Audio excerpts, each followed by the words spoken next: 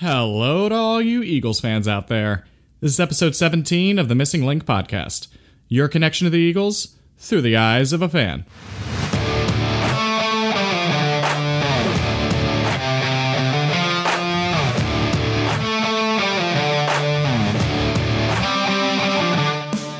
The Eagles are coming off their bye week, and they have a big game this Sunday against the New England Patriots.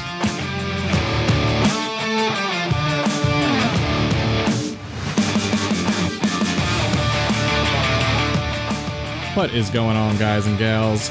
It's been a long time, long bye week, but we're back at it. Want to apologize for not having a Bears review. Work got kind of crazy, and honestly, by the time I had time to do it, it had been long past anytime someone would want to listen to a review. But quick little synopsis of that game. Thank God for Mitchell Trubisky. He definitely handed that game to us. Without that Bears offense being so plotting, we might have had a loss in our hands. A win's a win. I will take that all day long. Going into the bye week with a win is definitely preferred. But now that bye week is over, and the Eagles have had some issues this week in preparing for the Patriots, not the least of which being medical. It looks like Alshon Jeffrey, despite having a week to rest, he injured his ankle. He's not going to be able to play this week against the Patriots. Darren Sproles has a torn right hip flexor. The Eagles came out on Wednesday and kind of gave us a timeline of how that injury progressed. So we've signed Jay Ajayi. He's back. He's going to be replacing Darren Sproles in our three-headed monster. It sounds like Jordan Howard isn't exactly healthy either with a stinger. I got to be honest, the thing that really worries me in general is we go into the bye week, okay, these guys can rest up, come back to action, hopefully feel better. It seems like we're more banged up than we were, and I don't know what that has to do with people going home and not realizing how injured they might be until they start again on Monday. But this Eagles medical staff has been a question pretty much the past 3 years, and it's starting to rear its ugly head again of when did these injuries occur? How could there possibly be a week and a half of treatment and someone's more injured than they were for a game? It's very frustrating. We signed Jordan Matthews to replace really Alshon Jeffrey this week, but also just to kind of give a fourth or fifth receiver that knows the offense and can be dependable. I'm not expecting miracles out of Jordan Matthews. He's not the best route runner, not the best catcher. Has had some statistics with us in the past, but San Francisco cut him, remember? And they did trade for Emmanuel Sanders, and that's all well and good, but he wasn't cracking their top four receivers anyway. So I'm not exactly sure how much Jordan Matthews is going to contribute, but watch, because I say something like that, he's going to go for 100 yards and 2 touchdowns. The other person that we signed, Jay Ajayi, big part of the Super Bowl team. The thing that you got to keep in mind, though, is that guy's been the top free agent running back this entire offseason, and people brought him in for workouts, but no one has signed him. And he has degenerative knees. He's had an ACL injury. He's 26 years old, but his knees are probably of a 45-year-old. His injury concerns go all the way back to when he was drafted. So this isn't anything new. We're going to see how much he has in the tank. He gets signed on a Friday, which, again, kind of highlights the poor planning here of Jordan Howard had a stinger in the Bears game. Darren Sproles has had this torn hip flexor, and you just now sign the replacement? Like, what is that? Do you guys have a plan or what? We'll see if he gets in on Sunday and what kind of carries he has and if he has any juice left. So, the New England Patriots. Well, the thing is, obviously everyone knows about Tom Brady and Bill Belichick, and their defense has been absolutely electric. If anyone plays fantasy football, you're well aware that the New England defense is far and away the best scoring defense in fantasy, and that's because they have a ton of turnovers.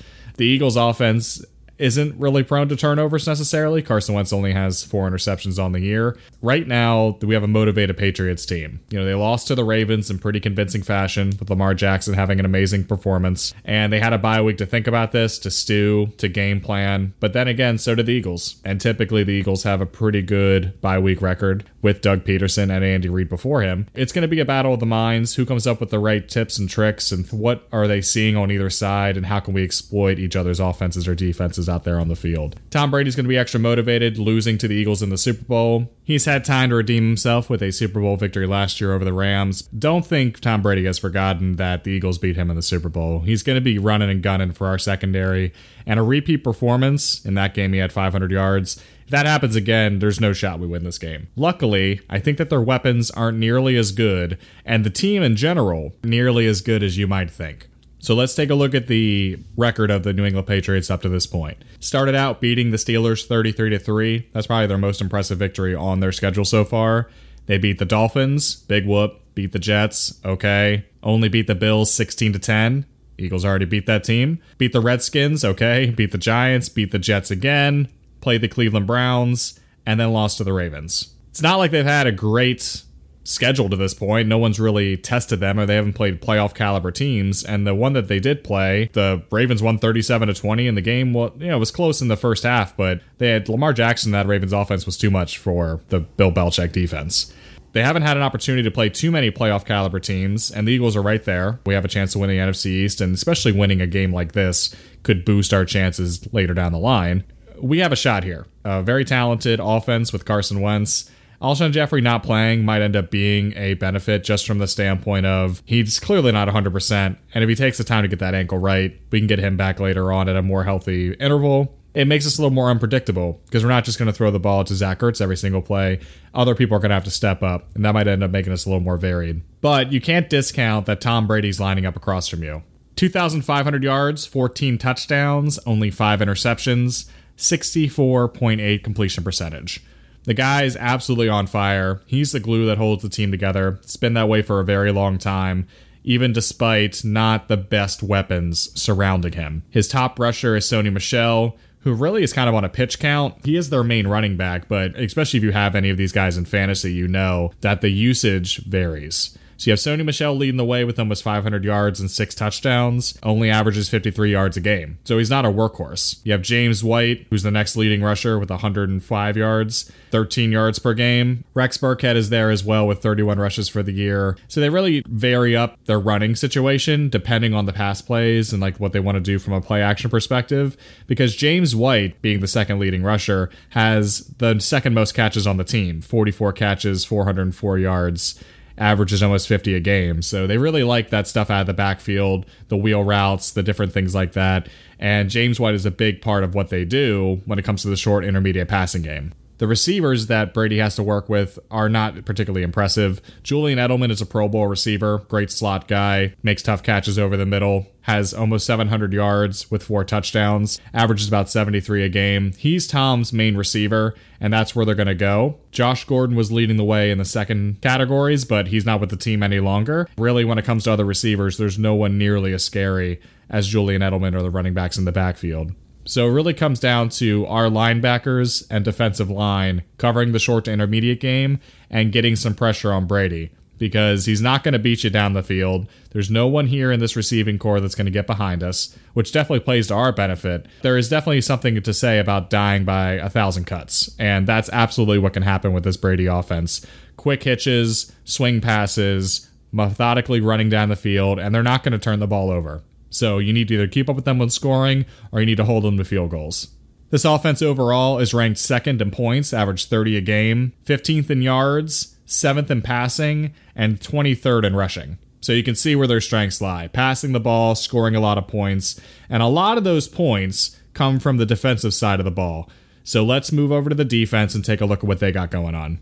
Patriots defense is awesome. It's really the lifeblood of this team and what makes them so good. It's because they're first in points. They only give up 11 points a game. They're first in yards, 250, second overall in passing yards, and 11th in rushing. A lot of that has to do with the opponents that they've had so far. Like I mentioned, the Jets twice, the Dolphins, the Redskins, the Giants, all these teams that aren't very good. But let's not discount the turnover potential, because overall, on defense, the Patriots actually have 19 interceptions, which is absolutely insane. The Eagles have 5. So just to give you a little bit of context of the disparity there, they have 19 interceptions. Devin McCourty leads the way with 5 of those. The Patriots' turnover differential is 17, so they've gotten 17 more turnovers than they've given up.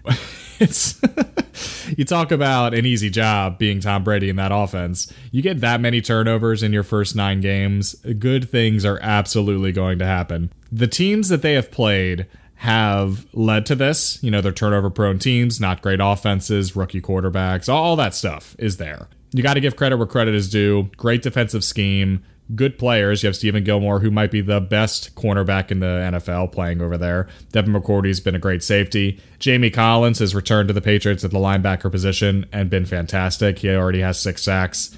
There is a lot of good players over there, and they're good on every single level. But The turnovers need to be limited. One of the best things about this week is that we're playing the Patriots at home. And Carson himself has not really been prone to throwing interceptions. Now, we got to clean up some of this stuff. You can remember the Dallas game where we had multiple fumbles to start the game. That absolutely cannot happen. You need to keep the ball away in the sense of driving down the field, and a punt is not a bad thing. What's going to kill you is giving up turnovers to this team because they're clearly thriving off of it, and they expect it. And that's a very powerful thing when a defense expects to take the ball away from you every single week. How does this matchup look? When it comes to the Eagles offense, Carson I feel good about. And the offensive line against this Patriots defensive line, I think we can run the ball easily if Jordan Howard was completely healthy.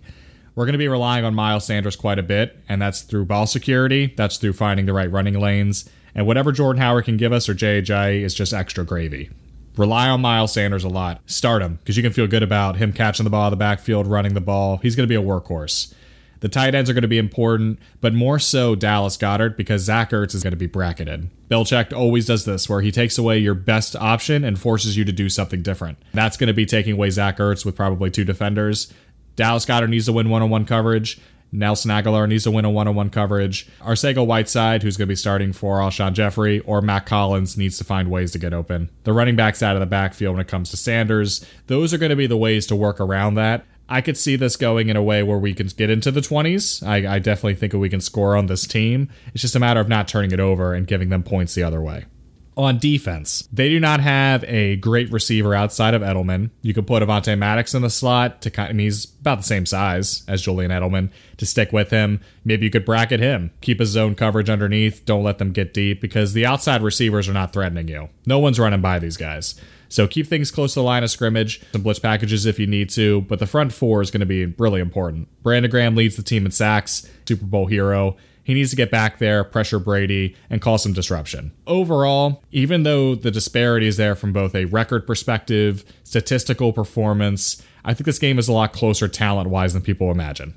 I think that the Eagles are going to win on Sunday. Yes, we're going to win at home. We're going to come out of the bye and beat the Patriots, and the city's going to lose their collective freaking minds. They're going to win 28-24. I think it's going to be in the mid-20s. I think it's going to be close. I don't know if it's going to be another dramatic strip sack, but I think that we'll keep the ball away, not turn the ball over, have a situation where the Patriots are kind of starving for that turnover, and they need their offense to manufacture those points, which they can do, but I'm not sure if they can keep up with the Eagles if it's just offense on offense. Despite the pessimism, despite some of the injury concerns, I feel like kind of 75% good, 25% bad. I don't want to see these injuries piling up, clearly, but Sproles being off the table allows us to run the ball more and more effectively. Alshon Jeffrey not being out there when he can only run curls and slants can also open up the offense because we're not dealing with a, let's say, half-broken man who can't sprint as fast as he normally could. And maybe it'll force Doug Peterson to get a little more creative with his offensive play calling. Do you need to get creative to beat the Patriots? It's not going to be an easy game, and it's going to come down to turnovers. If we do not turn the ball over, I feel exponentially better about this. However, if you turn around and tell me Carson's going to throw 2 interceptions and someone else is going to fumble, you can just kiss the game goodbye because it's over. That's the game that the Patriots play. They don't make mistakes. They force you to make mistakes. Let me know what you think. I'm on Twitter at Josh McNutt, MCNUTT24. Would love to hear from you guys. It's been a roller coaster of a season so far. Coming out of the bye week, we have really the back 9 of easily winnable games. A lot of pressure on us to perform and win the NFC East, but it starts on Sunday, starts against the Patriots, and I want to see this team playing pissed off, ready to roll, and prepared. Preparation is going to be key. Say it with me. Fly, Eagles, fly. Thank you so much for listening to this edition of the Missing Link podcast. If you enjoyed it, please share this with an Eagles fan that you have in your life. I love watching Tom Brady lose, so please, Eagles, please give me that early Christmas gift. Go Birds.